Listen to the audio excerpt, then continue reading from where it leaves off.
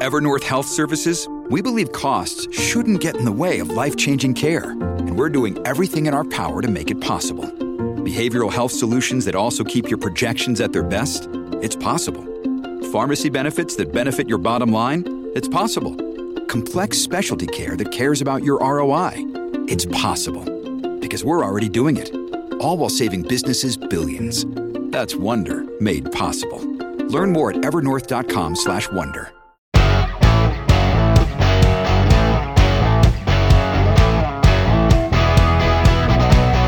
Appears to be some friction in the relationship between China and Canada. Also, a situation in our province with sick kids, a lot of them. And the Calgary-Banff passenger rail link, it sort of got a cold shower from the province earlier this summer. But Danielle Smith says, no, I kind of like the idea and I'd like to see it go forward. We'll talk about that. Relations between China and Canada in the spotlight today. I don't know if you caught this. The audio's not great. I will play it for you, though. But a rare behind-the-scenes moment of diplomacy. Chinese President Xi Jinping criticizing Canadian Prime Minister Justin Trudeau. Why? Because Trudeau shared details of a conversation they had yesterday on the sidelines of the G20 summit. And Xi said, everything that we discussed has been leaked to the paper, and that's not appropriate. Here's his interpreter. They're all three of them are there. You've got Trudeau, you've got the interpreter, and you've got Xi. So that's a failure of Alberta. No, hang on. Sorry. I've got the wrong clip going on there for you. I apologize. This is the one I'm trying to play. Everything we discussed is then leaked to the paper. That's not appropriate. And that's not how the way the conversation was conducted. If there is sincerity on your part, free and open and frank dialogue, and that is what we will continue to have. We will continue to look to work constructively together, but there will be things we will disagree on. So you've got the translator saying everything we discuss had been leaked to the paper. That is not appropriate. Trudeau interrupts and says, we believe in free and open and frank dialogue, and that is what we'll continue to have. We will continue to work to constructively work together, but there are things we will disagree on. They then shook hands and went separate ways. Now this is, we know there's so many different aspects of this going on this morning. Canadian officials saying we need to have our eyes wide open to Chinese interference. The story that Global broke last week about as many as 11 MPs being, not funded, but given some money by the Chinese government, and also people working in MP offices. So China really, really, really working hard to get involved in Canada's political system. And today Trudeau said that, we know what's going on. That's what he was talking to Xi Jinping about. Saying we have to continue to be on guard. He was talking about, he said he raised concerns about Chinese interference following the police station story we talked about a couple of weeks ago. China reportedly meddling in the election, trying to fund some candidates and things like that. He did say, however, our elections are secure. Canadians can and must be reassured that, yes, foreign interference is an issue in a lot of different ways, as we've seen all around the world. But the integrity of Canada's elections have not been compromised. Okay. So the whole relationship, where do you draw the line? Because some things it's beneficial to have the Chinese involved. Some things it's not. For example, about a year ago, there was an international conference hosted by the Royal Military College in Kingston, Ontario. It was an international, everybody's welcome. There were a number of topics on the agenda, including attacks on democracy by Chinese and Russian forces. The Chinese military asked for an invitation. The Department of National Defense in our country ended up saying, yeah, okay. And there's reasons they did that too. I don't think China actually attended. It was all virtual anyway, but it begs the question, where do you draw that line? To help us get some clarity on this, we're going to chat with David Burkussen, who is a professor of history and director emeritus of the Canadian Centre for Military Security and Strategic Studies at the University of Calgary. David, thank you for joining us again. Appreciate your time. No problem. A lot going on here. To start, why don't we just take a look at this particular conference, the one that happened last October, where China asked for an invitation and they were given one. It was all virtual. I don't think anybody came here, but there were some good reasons for having China at the table for that one, right? These conferences are fundamentally academic. Military historians and some other people who study the military, sociologists and anthropologists and so on, come together and give their papers. And there's nothing secret about the material that they're giving. The conferences are not closed to anybody, and you can get the information that they're giving at these conferences. You can get them online after the conferences are over. You know, there's no reason why the Chinese shouldn't be sitting there or sitting there virtually and hearing this stuff. And if not here in Canada, they would go to Australia, or they would go to Indonesia, and or Japan, and they would hear the same thing. And so, no reason they shouldn't be there, and perhaps some reasons why they should be there, right? Department of National Defense, in extending the invitation and explaining why they did, said, you know what, it's good to have them there. That's why we have these. We want to make connections and we want to have dialogue. Exactly. Somebody who comes to one of these conferences may end up in a very high position somewhere down the road. Then this is a person who knows Canada, knew Canadians, made some connections, and there's nothing secret or of an espionage type nature that goes on at these places. And you know, I mean, we get the deliveries from Amazon at the house every day, and half of them are made in China. We still, this is not the Cold War we had against the Soviet Union when I was much younger, where you didn't see any mail, you didn't see any products, you didn't have any communication. Okay, we have to be very, very careful about dealing with the Chinese, but we can't pretend that we have a Cold War with them yet. Well, that's the issue, right? When we have that intermingling in so many areas, primarily economically and trade and all the rest, you're right. You know, to sort of just put up a firewall is all but impossible. But we've made mistakes before, right? I know you and I have talked about some of the concerns you've had with, Chinese people, forces or military being involved in training exercises in Canada, for example. Yes, absolutely. That's the sort of stuff we shouldn't be doing. And our current Liberal government has just only recently, I'd say within the last 6 to 9 months, had the cup of coffee to wake up to where our allies have been, which is you've got to be very careful in dealing with the People's Republic of China. You just do have. They have ambitions which cross our ambitions. They have aims that are very different from our own, and this attempt to try to infiltrate our electoral system, well, I mean, of course we should expect that to be happening. The onus is on us to protect ourselves. It's not on them for us to go to them and say, well, gee, please don't mess in our affairs. We've got to be much stronger, and the government, I guess, lately, I'm not exactly sure why, except maybe pressure from our allies, as the government has lately been saying, okay, well, we can't do this anymore, we can't do that anymore. Okay, fine, and you should have done it 5 to 10 years ago. Well, that's the thing. I mean, we've talked about it on the air many, many times. So what do we need to do? Like you say, we can't ask nicely. That seems to be our first course of action on all of these sorts of things after the fact. What do we need to be doing ahead of time to make sure, our next election, we don't have the Chinese government paying potential MPs part of their campaign money? Because we need to have a much more secure way of looking at money coming into the country. In the United States, for example, Americans are not allowed to receive money from abroad. Now, that in itself is not good enough, but it's a start. Mm-hmm. So you can't receive money from abroad. The second thing is that you need to police the donation system of all of these candidates, provincial, federal, and municipal. You've got to try to clean the system up of foreign money, and especially of money coming in from countries whose interests are at odds with our own, like China. So that's I think that's a starting point. But then you need to stamp the word of security on everything that you're dealing with China. We're starting to do that now with things like chips and so on, and we finally got on board with Huawei. But it took us way longer than it took many of our allies. So why did that happen? Right. Yeah. I mean, whenever we talk about a lot of these stories, it all comes back to the two Michaels. They didn't want to mess up negotiations with the two Michaels, but that's now a year by, and shouldn't be as big of an issue. When it comes to, when we find out who these MPs were, we know there's 11 of them that, maybe got money. What do we have criminally? Is there a criminal sanction that can be applied here, or is this just something that we've had a giant loophole on? Well, I'm not a lawyer, and I can't tell. I don't know the election law that closely, but I do know that there ought to be some stuff from receiving funds. as I say, from a country whose interests are so much different than our own. And that's a simple, plain fact of life. We just cannot allow our elections to be undermined by these kinds of processes.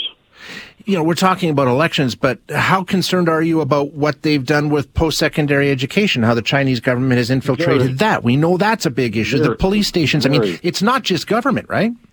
Yeah, I'm very concerned. These institutes that they have set up across the country in several universities are open doors for the dissemination of Chinese propaganda. Right. And everyone knows it and has known it for years. I don't know what the situation is at the University of Alberta. The University of Calgary has not had one, and we will not have one. I think there's a few others that are still operating at other universities in central Canada, but we know what they are. So what is they're just propaganda mills that you set down inside a university, which is not for the study of this or that or the other thing, but to push a certain political line. We wouldn't allow that for Canadian organizations that only existed to push political lines of one sort or another. So why would we want to allow it to the Chinese to be doing it?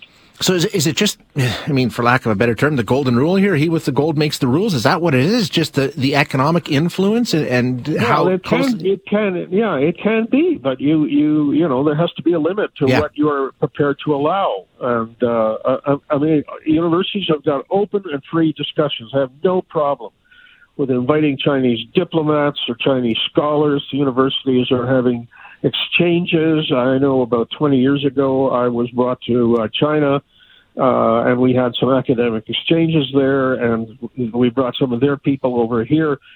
That's a different thing. Right, yeah. When you've got a cockpit of propaganda, selling the government line to students and trying to, in a sense, slowly change the opinion of Canadians towards the policies, and I stress the policies of the PRC, then you have a difficult and dangerous situation. I think it's key there. You mentioned slowly turn the tide because it's a long game. All of these things we're talking about have been happening for years. We're just starting to realize it now, I think, or at least react to it. But it's been going on a long time, right? That's the plan. Yeah, absolutely. Yeah, it's scary stuff. Dr. Burcussen, thanks so much for your time. I appreciate you being here today.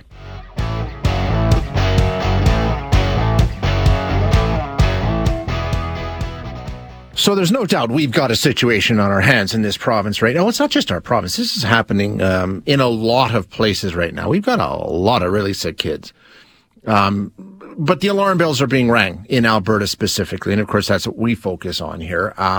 Both the Stollery Children's Hospital in Edmonton, the Children's Hospital in Calgary saying, boy, we're maxed. This is it.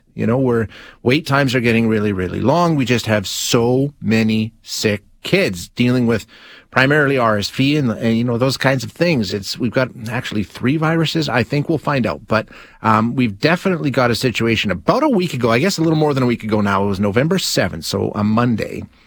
The Edmonton Public School Board reported that more than 13% of their students were out sick. Some of you are texting me and saying, hey, my classroom, it was over 40%. Wow. Unreal. We've got this perfect storm. We've got the flu, we've got RSV, we've got COVID, all of it sending kids to the sidelines. At a meeting yesterday, the Edmonton Public School Board decided they would send a letter to the province asking for some advice on how to handle things.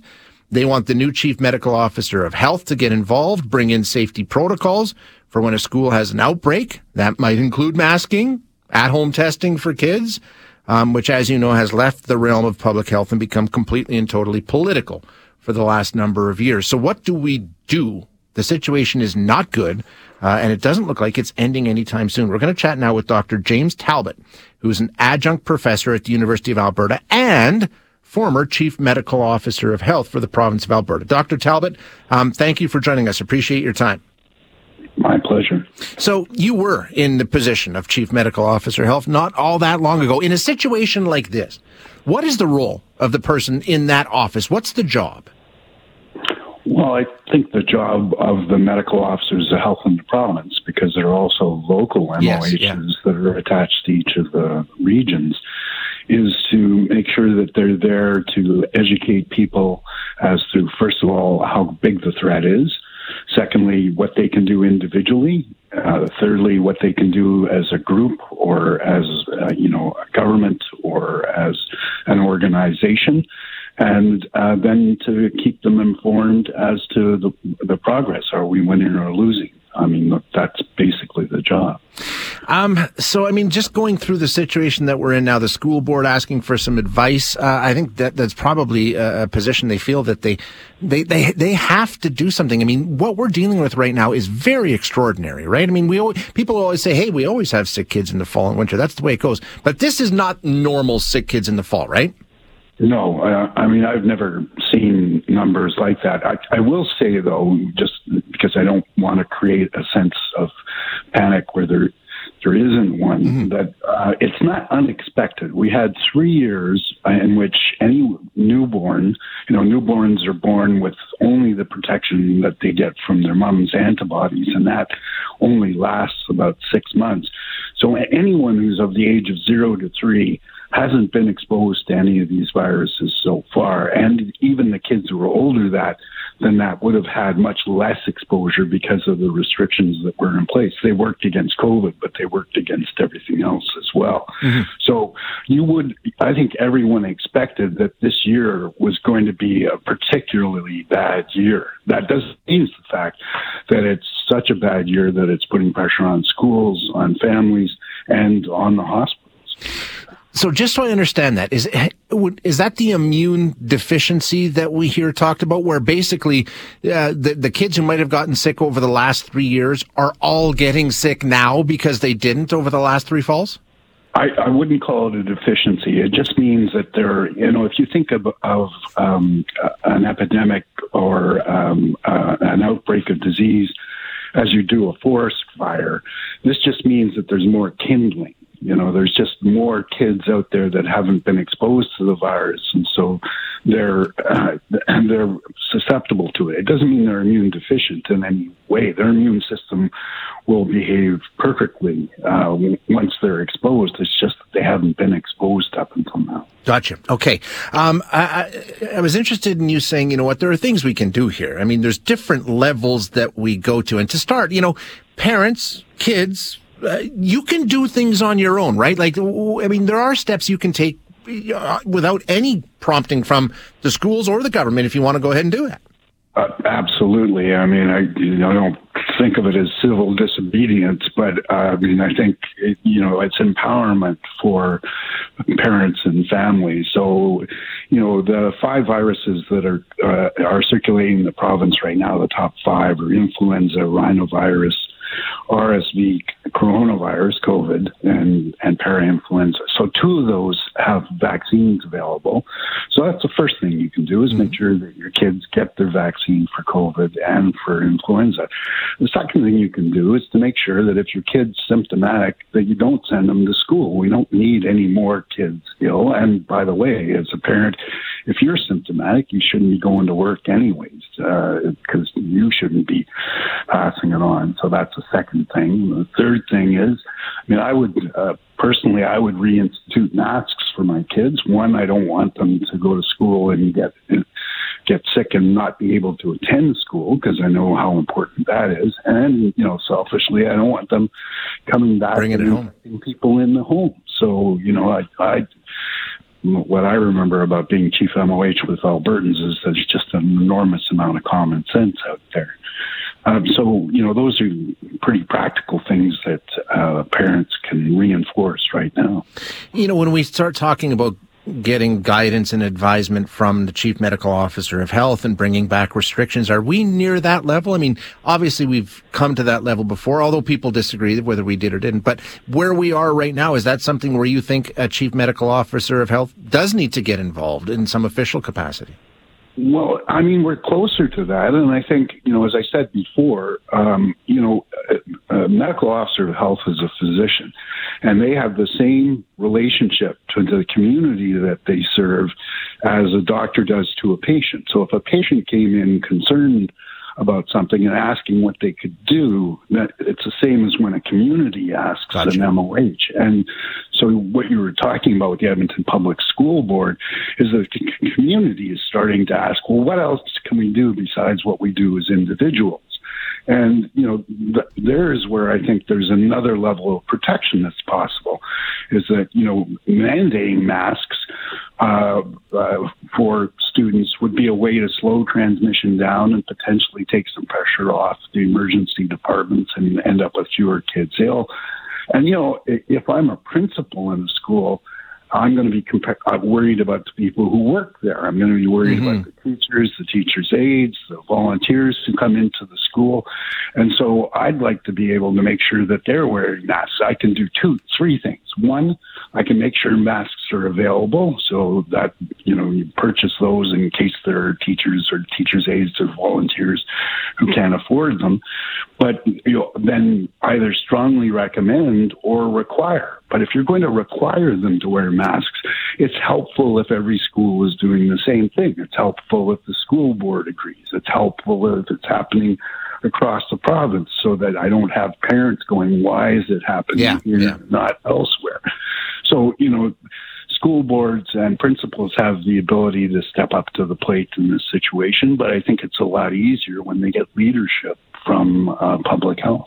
A lot of doctors today in the news talking about we're worried about where we're headed. We don't know what the peak's going to be, when it's going to be. We know how things typically behave. From what you're seeing, what's the risk if we don't manage to get this reined in at least a little bit? How much longer will it last? What's your prediction about where we might be headed? Well, if I could predict that with certainty, I would be in Vegas full time. But I can say that, it doesn't look like we're close to the peak now. We know there's usually a lag period between when kids get exposed and when they end up needing hospital care.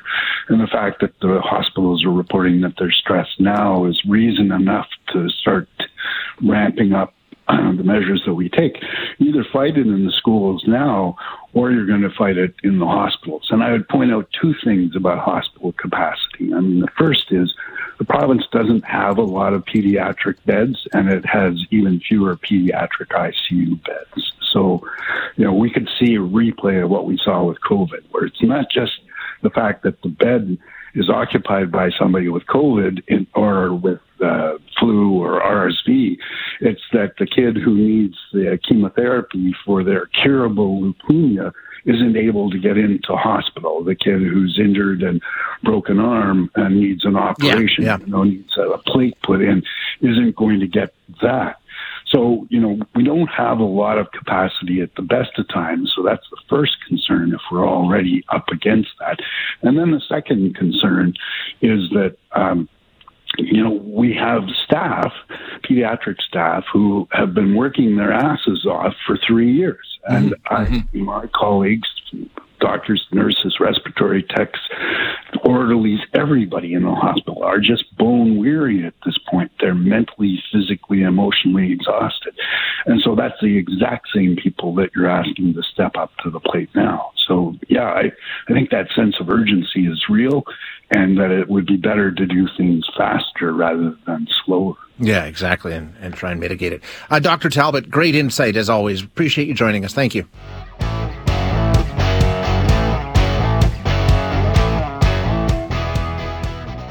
I wanted to have this conversation. You remember we talked about this? I don't remember when we first talked about this on the air. The rail link basically it goes from the airport through Calgary and then out to Banff Canmore. And the province, back in the summer, sort of said, you know what? Not really into it all that much. But now that Premier Danielle Smith is in charge, it's apparently been pushed back onto the old front burner. Shortly after they announced they would be interested in making a new arena deal come together in Calgary, or helping to. Not sure what role they can play. The province has now jumped in supporting another mega project. Premier sending a letter to the mayor of Calgary saying, hey, guess what? Not only is it theory, the province is also ready to explore an LRT link to the airport, followed up by a train to Banff, too. So, obviously good news for the group that's been working on making this project come together. So to join us and talk about that, we have Jan Watrous, who's managing partner of Lyricon Capital. Jan, thank you for joining us again. Appreciate your time. Well, thank you very much for having me. So yeah, this must be great news. Very exciting from your standpoint, right? With the province expressing some support for a concept that you've been working on for a while.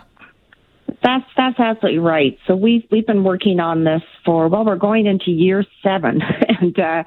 And you know, what was so great about the announcement that the Premier made yesterday is that it's clear that the government is making the passenger train a priority. Mm-hmm. So not only did she write a letter to Mayor Gondek of Calgary to say that the province was supportive of pursuing the passenger train, but it was also included in the mandate letter to the Minister of Transportation, which of course is kind of the syllabus of what to do next in any government department. So we were really thrilled with both of those announcements yesterday. Bring us up to speed on where your project is. As you say, you've been working on this for a number of years. First of all, what would it be? Basically, it's from the airport through Calgary to the mountains, right? Roughly? Yeah, exactly. So it's a 5-phase project. We are in phase 4. Phase 5 is construction.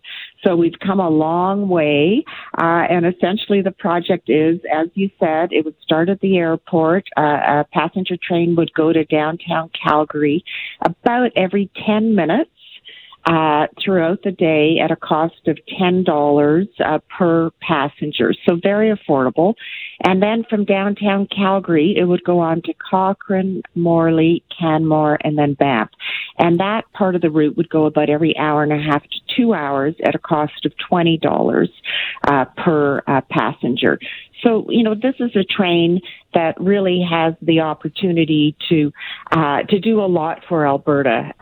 It's not just cost effective in terms of its capital cost, but the cost for the riders. But it also is a train that's really could help with labor mobility, diversifying the economy by encouraging tourism, since it will be coming right from the airport, revitalize the downtown of Calgary itself.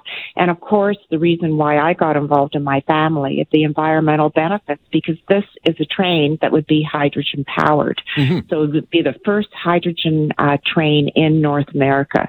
So all of that makes us really excited, honestly. Now, the province, just help me clarify, I don't know if you've had a chance to speak with anybody. Are they talking about supporting this idea, generally speaking, or supporting your plan for this idea? How specific have they gotten in terms of that? Well, we're going to be meeting with the Premier and the Minister of Transportation in the next couple of weeks. Okay.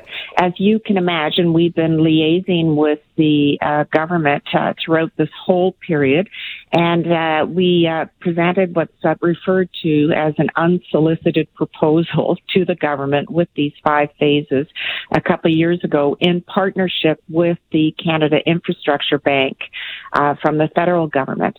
And we secured half of the funding to build the track. The total cost is $1.5 billion, and we secured half of that funding a couple of years ago from the Canada Infrastructure Bank, and the other half would be financed through ourselves and our partner Plenary and the chartered banks, etc., through a P3 partnership. Mm. So this is a very specific proposal that we feel offers these benefits to the province, and also does so in a way that is affordable, because, and the key defining fact is that the track would actually be built within the CP Rail's existing corridor.